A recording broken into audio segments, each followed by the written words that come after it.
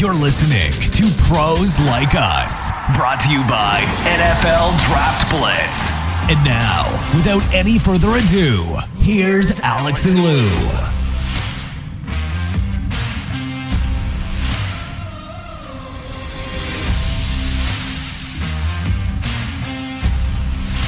That's right, gang. We are back and better than last week, we hope. We've reached week 12 of the NFL season, Thanksgiving time.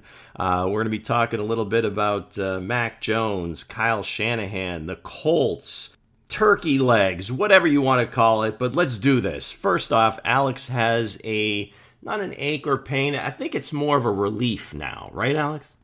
Yeah, it's holiday season. Obviously, everybody is in a good mood because they're going to get to see football games on Thursday, a couple of them, and then, you're going to eat that turkey. You're going to spend time with your family. You're going to have a couple of days off from work. Either way, it's a great time. I want to wish Matt Nagy all the best. I've had a bone to pick with Matt Nagy since last season, since we started this show. He's lost 5 straight games. There are official reports on Twitter that he will coach his last game as the head coach of the Bears during Thanksgiving against another team like the Lions. Matt Nagy is going to get back on board. He's going to become an offensive coordinator or a quarterback's coach elsewhere. This has been a failed experiment for him in Chicago because he was known as the QB guru. And when he arrived, Mitchell Trubisky had a terrific season in that first year. But everything regressed after that. Mitchell Trubisky didn't develop. Justin Fields, it's been some mixed signals out there. I think, Justin Fields has played better when Matt Nagy hasn't been there. I wish him all the best. I think the Chicago Bears are doing the best thing here, this franchise. And to be honest with you, it shouldn't only be Matt Nagy. I think Ryan Pace should also be gone. Maybe not around this time, but at the end of the season, I think you start over. You start fresh with new people in the front office and a new head coach. Get rid of both guys out there. By the way, Khalil Mack is out for the season, the All-Pro. The Bears are not going to get better as a result. I hope they win this game on Thanksgiving against the Lions and kind of send off Matt Nagy with the nice farewell. There have been rumors that players have quit on him, so you never know. Maybe the Lions will get their first win on Thanksgiving. Well, some guys may just not be cut out to be head coaches. I do believe that Matt Nagy brings a lot of value to teams. Now, obviously, he did to the Chiefs, I thought, from an offensive perspective, maybe not necessarily in calling the plays, but being creative and installing different things that Reed wasn't getting so stale. Now, EB is in that position right now. I guess the question is, what happens to Matt Nagy? Is he going to be the type of guy that has an ego and is going to hold out for another head coaching job that call may never come? Or does he go back to the Chiefs as a special assistant, a la Brad Childress at one point, working on special projects, but basically an offensive coach to work with Kafka, to work with Patrick Mahomes and the rest. So that I would welcome in a heartbeat. But again, the Eric Bieniemy just conundrum for some reason, or dilemma that other teams are having, and why they don't hire him is still a mystery. And again, this is a bad thought to have. I hope this isn't the case, but it's almost as if he gets knocked down because of his stature. He's like 5'6" or 5'7", not a big guy, maybe not a commanding presence or a CEO-looking guy that owners or GMs are looking for. Maybe the way he speaks and enunciates, I think, is more what players relate to. But again, is the media going to like that? Are our fans going to like that? And I think it just a lot of things that really shouldn't be that high of a consideration are knocking him down, and he's not getting a fair shake at these opportunities. So I'm going to get off of my Chiefs soapbox here. I think Eric Bieniemy obviously should have a chance deserves a shot at a head coaching job. We'll see if it happens. If it does, and I think Matt Nagy, maybe he doesn't go right back into the offensive coordinator role. Maybe he and Kafka break it up because Kafka is kind of a rising star there. I don't know. Maybe this is another Josh McDaniels situation. He's very good working with his offense, but as a head coach, maybe not so much. Obviously, he's not nearly as accomplished as Josh McDaniels, but again, just as far as head coach, not so good, coordinator, outstanding. You like that parallel? Josh McDaniels had a chance with the Denver Broncos, right? And obviously, it didn't happen for him the way he. But he's a tremendous offensive coordinator. But we don't know about EB, until he has gotten that first head coaching job. We don't know how he's going to be able to motivate these young men, what kind of a leader he's going to be as a head coach. And I would like for him to get a chance, just one chance. Even if he falls flat on his face, but at least you get an opportunity to find out whether this guy has the wherewithal to lead these 53 players on Sunday. Right now, we don't know that because he's leading this offense. The Chiefs have bounced back, and they're leading the AFC West division, and the effect that he's had on Patrick Mahomes, and he speaks glowingly about him. EB is not a bad person to hire with the young quarterback. Are you listening, Bears? Because, hey, the Matt Nagy experience might not have worked, but why not give it a second go around? Why not hire EB to try to develop Justin Fields? I think that would be a good spot for him. It wouldn't be in the same conference as the Chiefs. It would be in Chicago. Why not? Let's do this.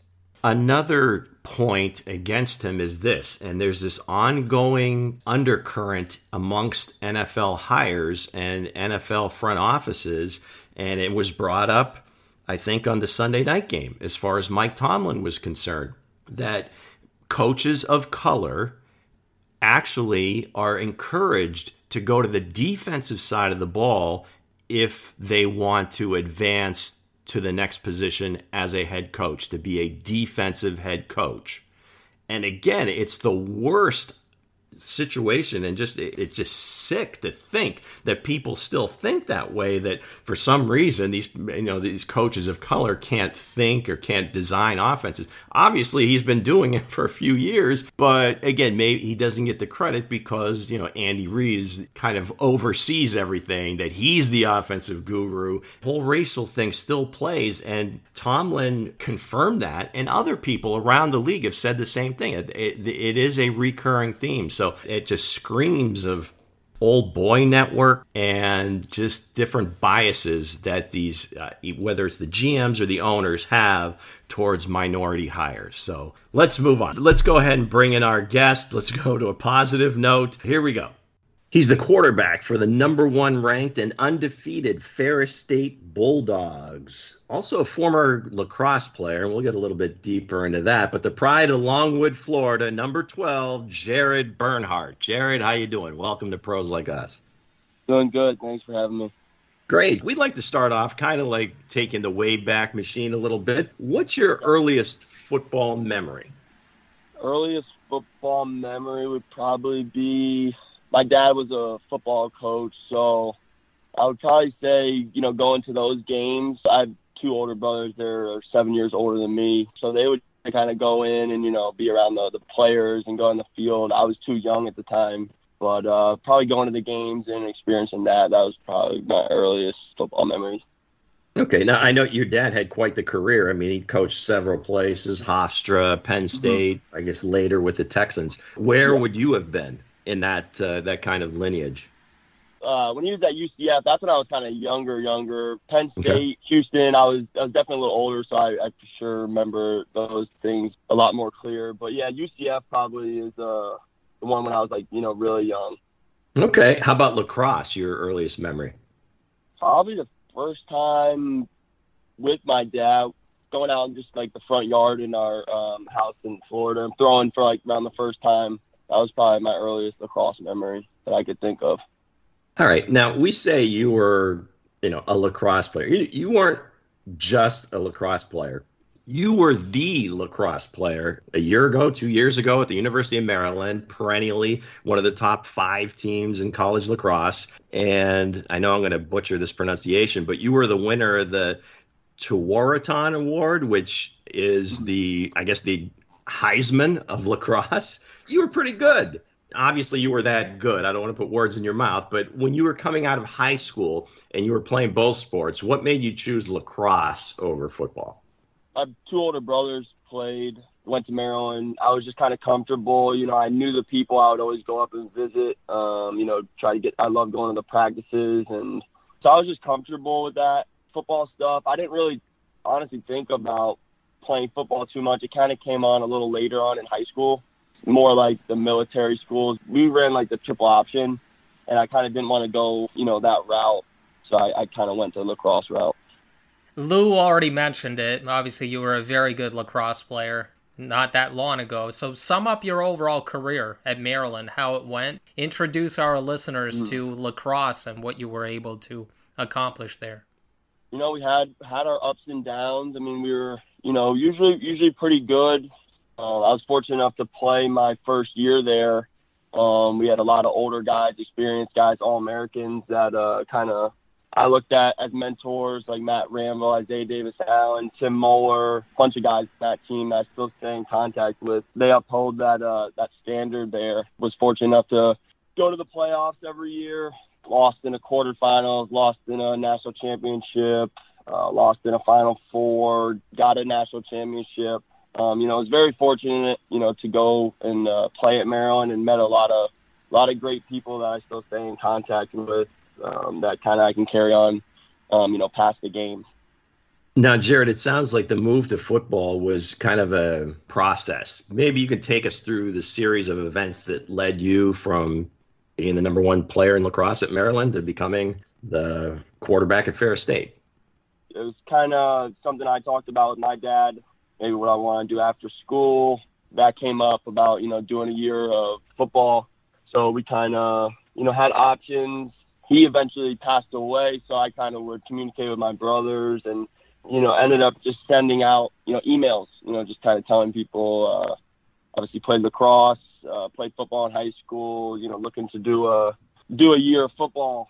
Ferris State, they got back to me, started the communication with them, and then here I am. So why Ferris State? Was that the only school that basically offered you something, or were there some other schools involved in this whole process as well? Yeah, I looked at some schools up in New York. It was mostly, I was looking at some places closer. I have family up that way. And then why Ferris State?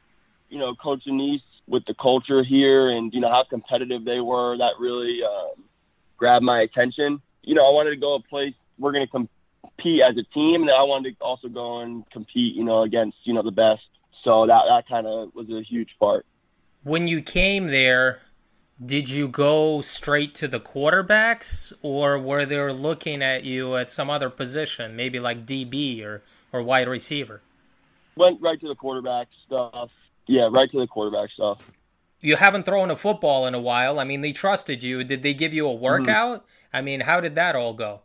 Yeah, no workout. Actually, I told Coach, when we were communicating, I said I ran the triple option in high school, didn't really throw it too much, more running style. And I told him, and he was, seemed fine with it, and they wanted me to do quarterback. I'd sent my other stuff out, potentially playing another position like receiver or, whatever. But they were like, why don't you come, do the quarterback thing? And so I was like, okay. Got out here and, had a lot of work to do for sure before I got out here. But yeah, that was kind of how that went. Jared, how has playing lacrosse all of your life and recently at Maryland helped you in your transition to football once you got back into it again at Ferris State? I don't know how much. You can talk, the skill, vision, like all that type of stuff. I just think, especially being at Maryland and kind of that culture there that Coach Tillman has and, the standard, I think a lot of that is, just helped me. Again, I don't have much, football experience, but being there and having gone through that program, that's, I feel like has helped me a lot. I guess the most recent change, if you would, or guy that switched was Chris Hogan, who played lacrosse at Penn State and then played football in Monmouth as a wide receiver in the NFL. You know, everybody knows the story that follows football, right? Did he influence you at all? I mean, do you have a relationship with him, or do you know anything about his path? Yeah, I do know about his path. I actually was able to connect with him and kind of pick his brain about, you know, his whole process, and, you know, was able to get to the field with him a little bit and stuff up on Long Island, New York. So, yeah, I'm definitely, you know, familiar with his path. And, again, like I said, I was able to kind of ask questions and kind of how he went through the whole process. What was, like, the best piece of advice he gave you? I mean, it's pretty cliche. I mean, it's pretty much just, you know, you want to go and do this thing, you're going to, you know, pretty much just go full steam ahead. You don't got much time doing it. Keep putting in the work, and, you know, it will definitely work out in the end. Your team finished the regular season undefeated, 10-0. You had a first-round bye. You're waiting for your opponent as we speak right now in the second round. We don't know who it is yet. What are the main keys for this team in order to claim that D2 national title? Yeah, I think we just got to focus on ourselves. We're going to prepare just like we always have, and just, again, focus on what we need to do. I'm not sure who we're playing yet, but looking at ourselves, how we need to get better each and every day. As you look back on the season, what is your most memorable win and why? The first game was, you know, that was my first college football game that I experienced. So I would say that's probably the most memorable, especially at Prop Taggart Field. We get awesome, you know, fan base, and it was really, really cool to see that. All right, Jared, you guys are pretty balanced on offense. Score 45 points a game, over 500 yards. It's like almost 50-50 rush pass. How would you describe your offense? We just come every week and try to execute the game plan. I mean, we got a lot of players from the offensive line, receivers, backs. I'm sure you've seen we have other quarterbacks that have also played and, you know, helped with the season. So we got a lot of talent, but also just a lot of good dudes, unselfish guys. Okay, and now you mentioned Coach Annese before. He uses terms like committed, professional, competitive, perfectionist, winner when he's talking about you. What's your relationship like with him? He sounds like he's pretty happy with the decision he made to have you come on the team. Yeah, no, we have a good relationship. And obviously, he's done a great job at Ferris. You know, that's just the person he is. He's a super, super competitive guy, wants to win at all costs.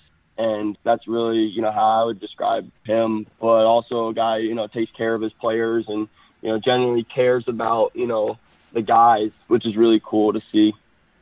And you mentioned you are kind of in a quarterback rotation, or at least the other guys have gotten plenty of playing time, Malik Mitchell and Evan Cummins. Yeah. We talked with some running backs that are in running back by committee, but you don't hear quarterbacks being shuffled so much. What's that like? Has that made your transition easier? Yeah, it's definitely helped me. Like I said, not having much experience and being able to kind of go to those guys, you know, Malik, Evan, we have Jesse Rivera, and go to those guys and, you know, ask them questions about things, you know, hey, I'm not sure about this, or hey, what'd you see on that? That's definitely made it, you know, easier for sure. Jared, what would you say is your biggest strength as a quarterback? What is your best trait? I mean, not just as a quarterback, I would just like to say, I mean, I'm not the most vocal guy. I try to, you know, lead by example and just, you know, I want to show these other guys, you know, it's hard to win. It's not everyone, it looks all good when you're winning and stuff like that. But behind the scenes, you know, it's tough. You know, you got to put in the work. You got to put a lot of hours into this stuff. I think that's probably what I would say, just trying to show these other guys and kind of lead by example in that way. Obviously, your dad has coached in the NFL before, so my next question has to do with the favorite player in the NFL, whether it's a quarterback or another position. Is there somebody that you like to watch on Sundays, and why? Lamar Jackson, for sure. I don't know. I started following him when he was at Louisville. Obviously, he had that blow-up in high school. I've just been following him, and he's just fun to watch. He looks like a really genuinely just good guy, and I love watching Lamar Jackson. Are you a big fan of the Baltimore Ravens as well? I'm not a Huge fan. We have a lot of guys in Maryland that were big Ravens fans. They hear this. I can't really give them too much love. I'll watch them because Lamar Jackson. Can you take him in a race, Jared? No, he's different. He's one of a kind. Maybe a mile, Jared. Maybe 1,500 meters. Maybe if I don't fall out on the ground. And that's 4 laps. He's more of, he accelerates well, but that doesn't mean that he can keep up for 4 laps out there. So maybe, right? Maybe back in the lacrosse days, we were running a decent amount, so maybe I could get him on that. Well, needless to say, this has been a pretty unique experience to date. I mean, obviously you're chasing a championship, and that's the goal. But what would be your most satisfying part of this experience to date? Probably just being able to go out and just practice every day and play football and be like, yeah, I get to come out here and play, college football, especially against the talent that's out here. Like I said, I didn't really look at college football when I was in high school. I didn't really think I was going to play, but always loved watching college football, follow it, and with my dad and stuff. So just being able to go out and do that every day, sometimes it's kind of, pinch yourself a little bit because it's just really cool to be out there. Speaking of your dad, and again, as we mentioned, he's no longer with us, so we're sorry for your loss there. I know it's been a couple of years, but anyway, that's always a tough thing to go through. What do you think he would say about all this? I would hope, he'd just be proud. Nothing to do with any accolades or whether I'm playing, starting, or whatever, just that I'm kind of going and giving this a go. I'm in Western Michigan, never been out here, and going against, really great talent every day. And I, hope he would just be happy that I'm, trying to compete, each and every day and just, give it my best. Now, if he had his coach's hat on, I mean, do you hear his words like while you're playing or practicing? Do you kind of him driving you along? I definitely think about, things he would say. And he coached me in lacrosse when I was younger. You'll hear little replies and stuff that he'd probably be saying. Nothing too crazy. Did he have a go-to phrase? He'd always have these slick comments and stuff, especially in lacrosse. If someone was trying to do something too cute or do something too much, he would just be like, if you want to be creative, take up pottery. Something like that. We never really got into the football aspect too much. We were always really if anything, coaching us more on lacrosse and just life lessons. Is the NFL in the back of your mind? Do you want to give it a go? If there's an opportunity, I'm not even really thinking about that right now. I got, a lot going on with this team and, trying to prepare and help these guys, get the wins. If there's an opportunity, I'll definitely explore it, but I'm not really sure. Just kind of taking it day by day right now. Would you be open to the idea of transitioning from quarterback to maybe wide receiver or other position in the NFL in order to get that opportunity? Definitely be open for sure. I think the more options you have, the better. Just keeping things open and, exploring. Definitely. All right. This is that part of the show where, our guest gets to do any plugs that you'd like to do. Here's the floor and go ahead. Any plugs you'd like to do? I'm on Instagram. I think it's just my name, Jared Bernhardt. Twitter is the same thing. Well, Jared, thank you for coming on the show. We appreciate it, and good luck in the playoffs. Thank you. I appreciate you having me. Thanks again to Jared Bernhardt. What an athlete. Former Terp, now at Ferris State. Let's talk now about a little bit about Mac Jones and also Kyle Shanahan. Mac Jones, we knew he was the most NFL-ready quarterback, but nobody believes that he's going to be the best quarterback in 5 years out of this class. Lowest ceiling. That's sure. what I'm saying, but I think we're underplaying it a little bit. He's having so much success on a good team, no questions asked. But right now, I've got more questions that in 5 years, he can't definitely be the best quarterback out of this draft class, Lou. You say he can? Yes, he can. And I just think that there's still a narrative in the media and with, these coaches that missed on Mac Jones, they are still not believing it. They're like, yeah, we knew that he was going to do this. We knew that he was going to run this Patriot system, but this is it. This is his floor. This is what they said about Tom Brady, Lou. And I just think that it's very possible It's very likely that he'll be the best quarterback in 5 years out of this draft class. I mean, obviously, the way he's playing now, I mean, he should still continue to improve. You know, that team's not going anywhere. Belichick's not going anywhere, I don't believe for a second. You know, if he thinks that this is his kind of Brady 2.0, or, you know, not that they're going to win all those Super Bowls, but that this is the guy that's going to run our offense and do basically what Brady did, and we're going to play defense because I'm the genius at, you know, shutting other teams down no matter what they do. Yeah, he's going to be there for a long time. So that leads me to believe that he certainly has a chance to be the best.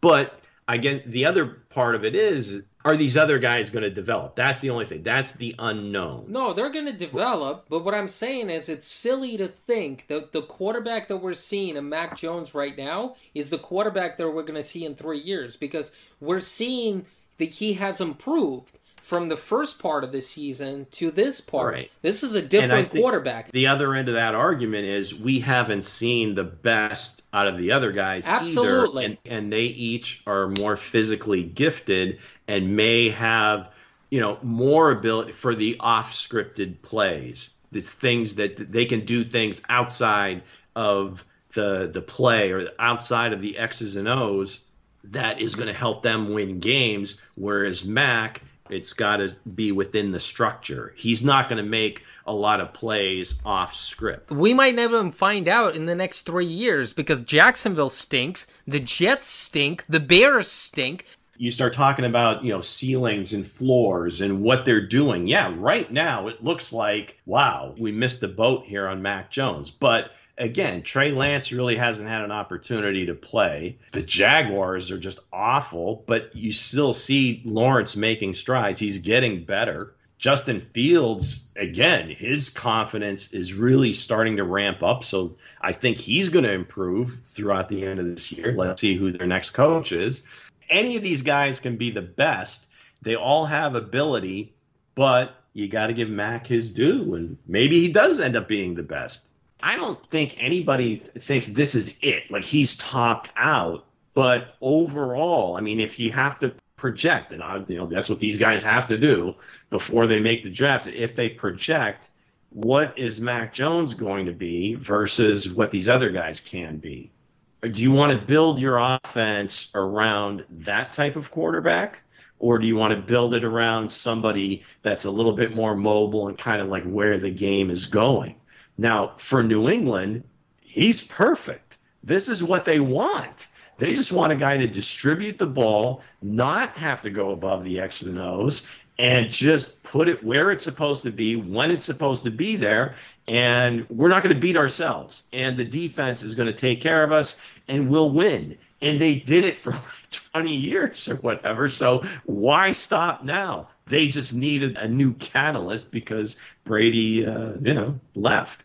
I just think we don't know where the Jaguars are going to be in 3 years. We don't know where the Jets are going to be in 3 years. Nope. We don't know where the Bears are going to be in 3 years. Nope. This is a win-now Absolutely not. league. A win-now league. If Lawrence and Wilson and Fields play well at times but don't win and don't lead their teams to the playoffs because they just don't have the talent around them, then we'll never find out what the talent level for those guys is, what the ceiling for those guys are, because they're always running for their lives. You know, their offensive line can't protect them. They don't have the wide receivers. They don't have the running game. And I think it's really difficult. And if this continues, then Mac Jones is in a perfect position because, again, the Patriots have the best team, and they'll continue winning. And therefore, he's going to be able to shine if he has a good running game, if he has a good defense. He doesn't have to make all the plays. He just has to be accurate and make good decisions. Yeah. That's what he's doing now. No, I don't think anybody questions that, and that he is the right guy for that job and that position. So, and like you said, we don't know what these other teams are. So then you have to go back and say, should the Jaguars have taken Mac Jones? Should the Jets have taken Mac Jones? Would Mac Jones have had this kind of success anywhere else? Emphatically, no. He'd be getting killed worse than these guys in those other spots because he doesn't move very well. The offenses are much different. You have to put it in context and where he's at. Now, we said that leading up to the draft. Where you land matters. I think that's like 50 or 60% of it, actually, because these guys are all good. They can all play. But can you mentally deal with all the losing and the getting beat up and so forth? I think once Trey Lance gets an opportunity in San Francisco, that's going to be a good situation for him. I think Justin Fields is going to work in Chicago. Are they going to be superstars? I don't know, but they're going to be really good for their teams. And then Lawrence is just really, really good. So I think eventually Jacksonville will be good. Now, will they be great? You have to hit on a bunch of drafts because right now all those rosters are lacking. I hope Trey Lance works out for the 49ers. I was a proponent of that pick. I saw the things that you can do with Trey Lance as far as his running, as far as the bootlegs, as far as he gives you a different dimension on the ground. But man, right now, based on what Mac Jones is doing during his rookie season, I can almost assure you that Mac Jones could have done the same thing with the 49ers. He'd be doing the same thing that Jimmy is doing with San Francisco, right? That would be more, I guess, a better comp there. I honestly, like, those people that are tuned in to the NFL that know what the hell is going on, and they speak with some of these execs around the league. There's some people that I trust in the media that believe that Mac Jones was going to be the pick at number 3. Kyle Shanahan wanted him. It's not the fact that he didn't think Trey Lance could not develop into a good quarterback. It's just he felt he was more of a project. And I feel like the front office, and in this case, John Lynch, I think talked Kyle Shanahan into this pick. That's what I think went on.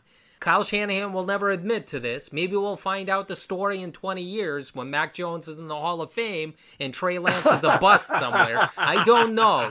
That's when it's going to come out. That sounds like a pessimistic 49ers fan. Ultimately, I think Kyle has the final check mark or the final say. Or I think, to me, if they were going to give up that kind of capital, he just saw Lance in his offense, the way he likes to dial up the runs with a quarterback that could do what Trey Lance does.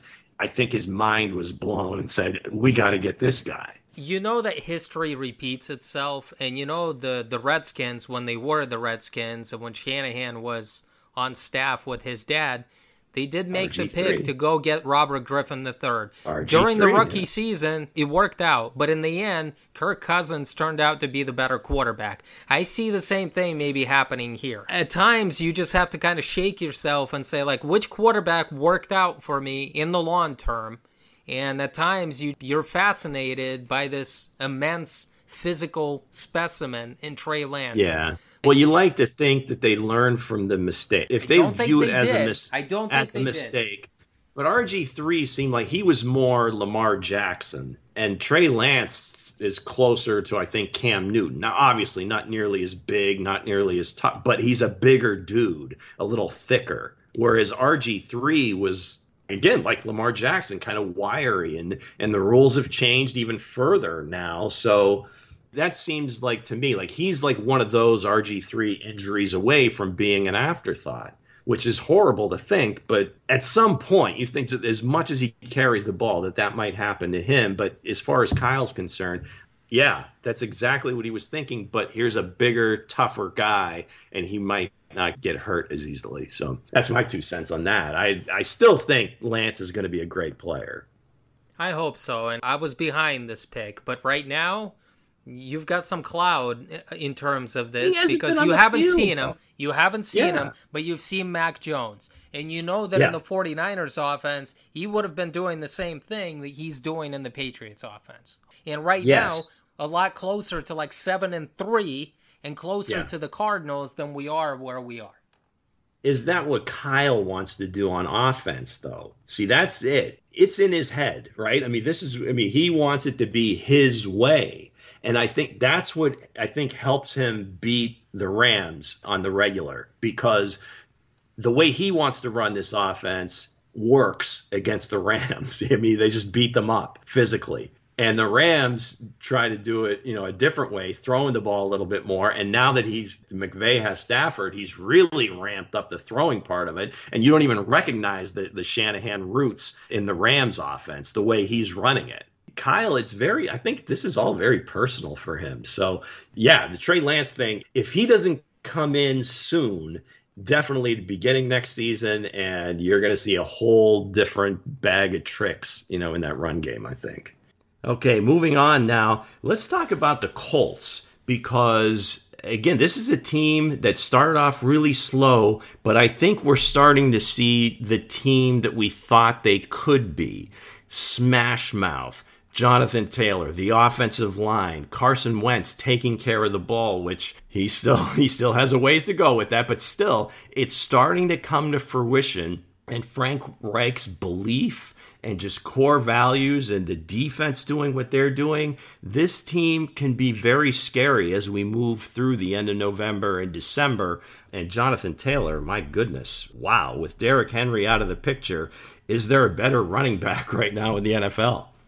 I don't think there is, Lou. I mean, 193 carries for 1,122 yards, and he has scored 13 touchdowns on the ground. He has solved his fumbling issues that have haunted him coming out of college in Wisconsin.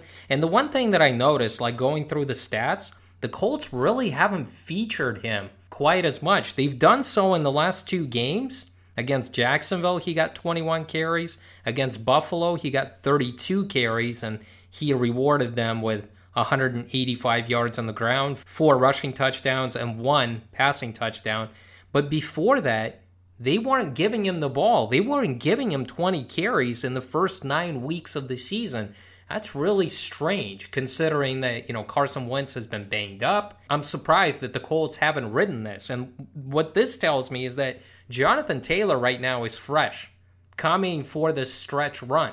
And therefore, I wouldn't want to face the Indianapolis Colts here in the second half of the season because it looks like they're primed. Carson Wentz hasn't done much the last couple of games. I mean, they've kept his numbers down, but they've focused on the run. They've won, 4 out of the last 5 games? They started the season 1-4. This would be a remarkable turnaround if Frank Reich can get the Colts into the playoffs. Yeah, I mean, they had a couple of tough losses, overtime and so forth. So, you could easily see that this team was turning the corner. And this goes back to maybe a few episodes back when we were talking about the NFL being kind of cyclical with kind of trends and how they play the game, right? Where things got really, really pass happy. You've got these wide open offenses. Teams are throwing the ball over the yard. And that's going to continue. But you're seeing some teams kind of embracing the physicality of the sport. And those are the teams that are going to continue to be successful, that more games are lost than are won. And this goes back to the way Belichick plays, right? Don't make the mistakes. Run the ball. Play good defense. I mean, it just sounds so boring and simple, but some teams are evolving. Some are really laying into that's our identity, a la now the Eagles, for instance, running the ball a lot more. And maybe Sirianni's taken a page out of Reich's book and, hey, we've got a few running backs. Let's keep our main guy fresh. You've got Hines, you've got Mack. Now, Mack really hasn't been healthy and doesn't see the ball much, and Hines is more of a receiver, but still, they do kind of distribute that division of labor, I believe Mike Tomlin calls it. But again, that physicality can really neutralize these teams, these high-flying offenses, and personalize it looking at the way the Chiefs play. They're kind of morphing in front of our eyes as to the way they want to play. Now, they're always going to be wide open. Mahomes is always going to be looking for the big plays, but you see that over the weekend, running the ball more, playing good defense. It's just, and you saw it last night, and by last night I mean the Monday night game, Tampa and the Giants. I mean, Brady dinking and dunking his way down the field, the defense kind of choking things off. Now the Giants aren't very good. As far as the Colts are concerned, yes, they're going to be a very difficult out. I want to see. I'm looking at the rest of their schedule. They got a few tough ones. They've got Tampa this week, but it's at home. But then they play at Houston, then a bye, very tough stretch. Then they've got New England, at Arizona, back home for Las Vegas, and then the last two games should be fairly easy with Las Vegas in Indy and then at Jacksonville to wrap it up. They look like a team that's really built to win come playoff time. What's going to happen, though, Lou? I mean, when teams are going to stack that box, they're going to bring 8 people to stop the run against Jonathan Taylor. What's going to happen? Who's going to beat you on the outside? Do you trust Carson Wentz? I don't. He's still so up and down. He's still going to, have those turnovers. He's going to have that costly interception or a fumble in the pocket. They only have Michael Pittman. You mentioned Nyheim Hines kind of being that receiving threat, but they don't have another wide receiver that would scare me. And I think that's probably a detriment to this team. We need another wide receiver. Experienced teams like Tampa are just going to sell out to stop the run and say, all right, Carson, beat us. I'm not sure the Colts can do that consistently. Absolutely, and he has to show it. I mean, he has to show that he can make the plays when they're there. Again, the T.Y. Hilton has not been healthy for most of the year. Pascal, they lost Paris Campbell. Looked like he was starting to kind of find himself in the NFL, and now he's not healthy either. Mo Alley Cox occasionally, but he's more of a red zone target. Boyle, kind of up and down. So, yeah, you're absolutely right. That's going to be their, I guess, the Everest that they have to climb is to say, okay, when teams challenge us to pass, can we do it? Do we trust Wentz to do it? I believe Reich, for one reason or another, absolutely has all the trust in the world in Wentz and lets him continue to fire. Yeah, we'll just have to see if he can do it. I had mentioned Philadelphia. It's really odd because it looked like coming out of the gate against Atlanta, they had a plan. I mean, it looked like they were going to throw the ball a lot. That worked that game, but then things went awry. And then at some point, Sirianni realized, hey, we've got more than a decent offensive line. We've got some backs. Hurts can run the ball as well as any quarterback. Not as fast as Lamar, but he's shifty and can kind of make some moves, make people miss, and do his thing. And it's been working. And now they get Sanders back. Maybe that adds a little fuel to the fire. And, they can make some noise in the NFC East. Bottom line on the Colts, again, run the ball, play good defense, try to stay close, and then in the fourth quarter make a play on either side of the ball. And hopefully Carson Wentz doesn't screw it up. I think the Colts wish that they were in the NFC this year, where it's a little bit more wide open, where teams right now, Arizona is starting Colt McCoy. The Packers don't look like themselves anymore ever since that Aaron Rodgers, being out a couple of weeks ago. They had a thrilling game against the Vikings, which they lost in the last second. So the NFC is a little more wide open. It's going to be tougher, and you and I have talked about this the past couple of weeks. A lot tougher to get into the playoffs in the AFC. I don't know that there's many teams. I mean, Jacksonville and Houston, the Jets, Miami, there's a handful of teams that are out, but it seems like everybody else, there's probably between 10 and 12 teams that have legitimate chances at making the playoffs. Obviously, 7 of them are going to get in, and division winners and, wild card, however you want to look at it, but there are a lot of teams that are in the hunt, so to speak. As far as the physical play is concerned, because I think defenses have had to maybe get a little bit smaller, a little bit faster, do you think that's kind of like the evolution now? Let's go back to being more physical on offense.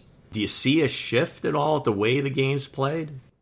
I think the smarter teams are shifting because everybody is throwing the ball. Like the 49ers are running it. The Steelers are running it more because they can't throw it with Big Ben 50 times a game anymore. They didn't against the Chargers, and that crushed them. Well, I mean, the Colts, right? The Chiefs. Yeah, I think the smarter teams are trying to control the clock a little bit more and say, hey, we can do this and that and be creative. You've got to have the running game in the playoffs, Lou. I mean, for the most part, you have to have it in order to advance very, very far. It's very difficult to continue to just have a great passing offense and not have any running game at all when you need to slow down the game, especially in the fourth quarter. Right. We just have to win. We don't have to score. It's not the first to 40 or the first to 35 that wins. We just have to win the game. So, I mean, it's great. It's exciting. It's huge plays after huge plays. It's great to watch. But all of a sudden, those plays don't happen on a regular, and you turn it over a few times, and next thing you know, you're out. Yeah, I hear you. And again, it sounds boring, but, complimentary football, physical play. I think even Brady was talking about it, how some of the rules are kind of legislating a lot of the physicality out of the game. And he's kind of railing against it because that's not the way he came up. And a lot of players probably thinking that way. But anyway, we've got some picks to make, right? We do. I'm excited to hear it because, hey, you've been picking up steam and doing much better. Yeah, 3-1 last week. We had kind of the clunker on Thursday because I went to my trend play as far as going against the road teams, and that didn't work out so well. 0-25, Atlanta, thank you. But the other three worked out pretty well. Lamar didn't suit up for Baltimore. We got the line at 6.5, so hey, we covered the spread. Indianapolis +7 wins outright, and the Eagles -1.5 won fairly handily. It got a little weird at the end there where New Orleans scored a bunch of points, but it seemed like Philadelphia had that in control. So 3-1, 19-21 for the season right now. Let's take a look at this week's card. I'm going against the Steelers. This might be a tough pick because TJ Watt, Minkah Fitzpatrick might be back. I don't know. I'm buying the Bengals again. This is a bad move, I think, on the surface, but I'm going to go with it. Cincinnati -3.5 at home versus the Steelers. I am going to take the Broncos +2.5 at home versus the Chargers. Yes, the Chargers did what they did against the Steelers the other night, but, taking the show on the road, divisional game, I don't think the success is going to be there. Herbert, yes, he's great. He's been making plays, but again, when they had their lull, it's typically against these teams that play them a little bit tighter. So I'm going to go with the Broncos. San Francisco's given 3 to Minnesota. Now, they've been horrible at home up until that Rams game. So hopefully, I'm thinking Shanahan's starting to get his mojo back here. I'm going to go San Francisco -3 against Minnesota. And then finally, I'm going against the Browns. I don't like what I'm seeing from Baker on the field, primarily because he's hurt. And then off the field, skipping the post-game press conference. Then the next day, doing an interview, kind of sounding, remorseful. But then he doubles down and, calls out the fans. And I just don't like the look. I don't like the feel that team has internally. So I'm going to go with the Ravens -4.5. And then a bonus pick on Thursday. I don't like any of these games. I mean, I would tend to think Dallas crushes the Raiders, but, again, I'm not sure about Dallas health-wise, but I'm going to go over the total in the Dallas-Las Vegas game, over 51, special Turkey Day, eat it. Yeah, I like that. I think the Cowboys offense is going to get back on track. It was really weird to see how they didn't score anything against your Kansas City Chiefs. I mean, that just made it a lot more, weird in that regard. All right, I've lost a couple of times in a row already for my lock of the week. Last week, I came up short with the Saints against the Eagles. That was just a bad pick. The Eagles are riding high, and the Saints have, ever since I bought into the Saints, they've taken a step back. So desperate times call for desperate measures. I never do this, Lou, just because I feel like I'm going to jinx my team. Oh, no. I already picked. Oh, no. I know, but sometimes I do that. I mean, it's like, I don't know which picks you're going to have, and you don't know which picks. I'm not. No, I'm just, go on. So I'm going to pick my 49ers, -3. They're at home. The Vikings are riding high right now off their win against the Packers. Both teams are fighting for those final 2 NFC playoff spots, which are still up for grabs. And whoever loses, is kind of going to be out of that picture. The Vikings offense has really clicked the last couple of weeks, but the 49ers defense and that run game and Deebo Samuel continue to put a hurting on most of the opponents they're playing.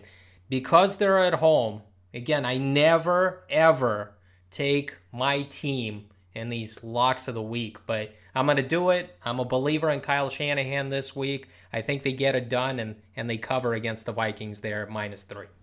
All right, very good. There you have it, folks. Bengals, Broncos, Niners, Ravens, and the over in the Dallas-Las Vegas game. Last week, I did a shout-out to a couple of Pros Like Us alums. They were playing in the Division II playoffs, first round, and Notre Dame of Ohio, Jimmy Burchett's team, ended up winning that game 33-25 over Slippery Rock. Our man Jermaine Wynn was not able to play due to an injury. Slippery Rock's team was just decimated with injuries throughout the year. The quarterback goes down.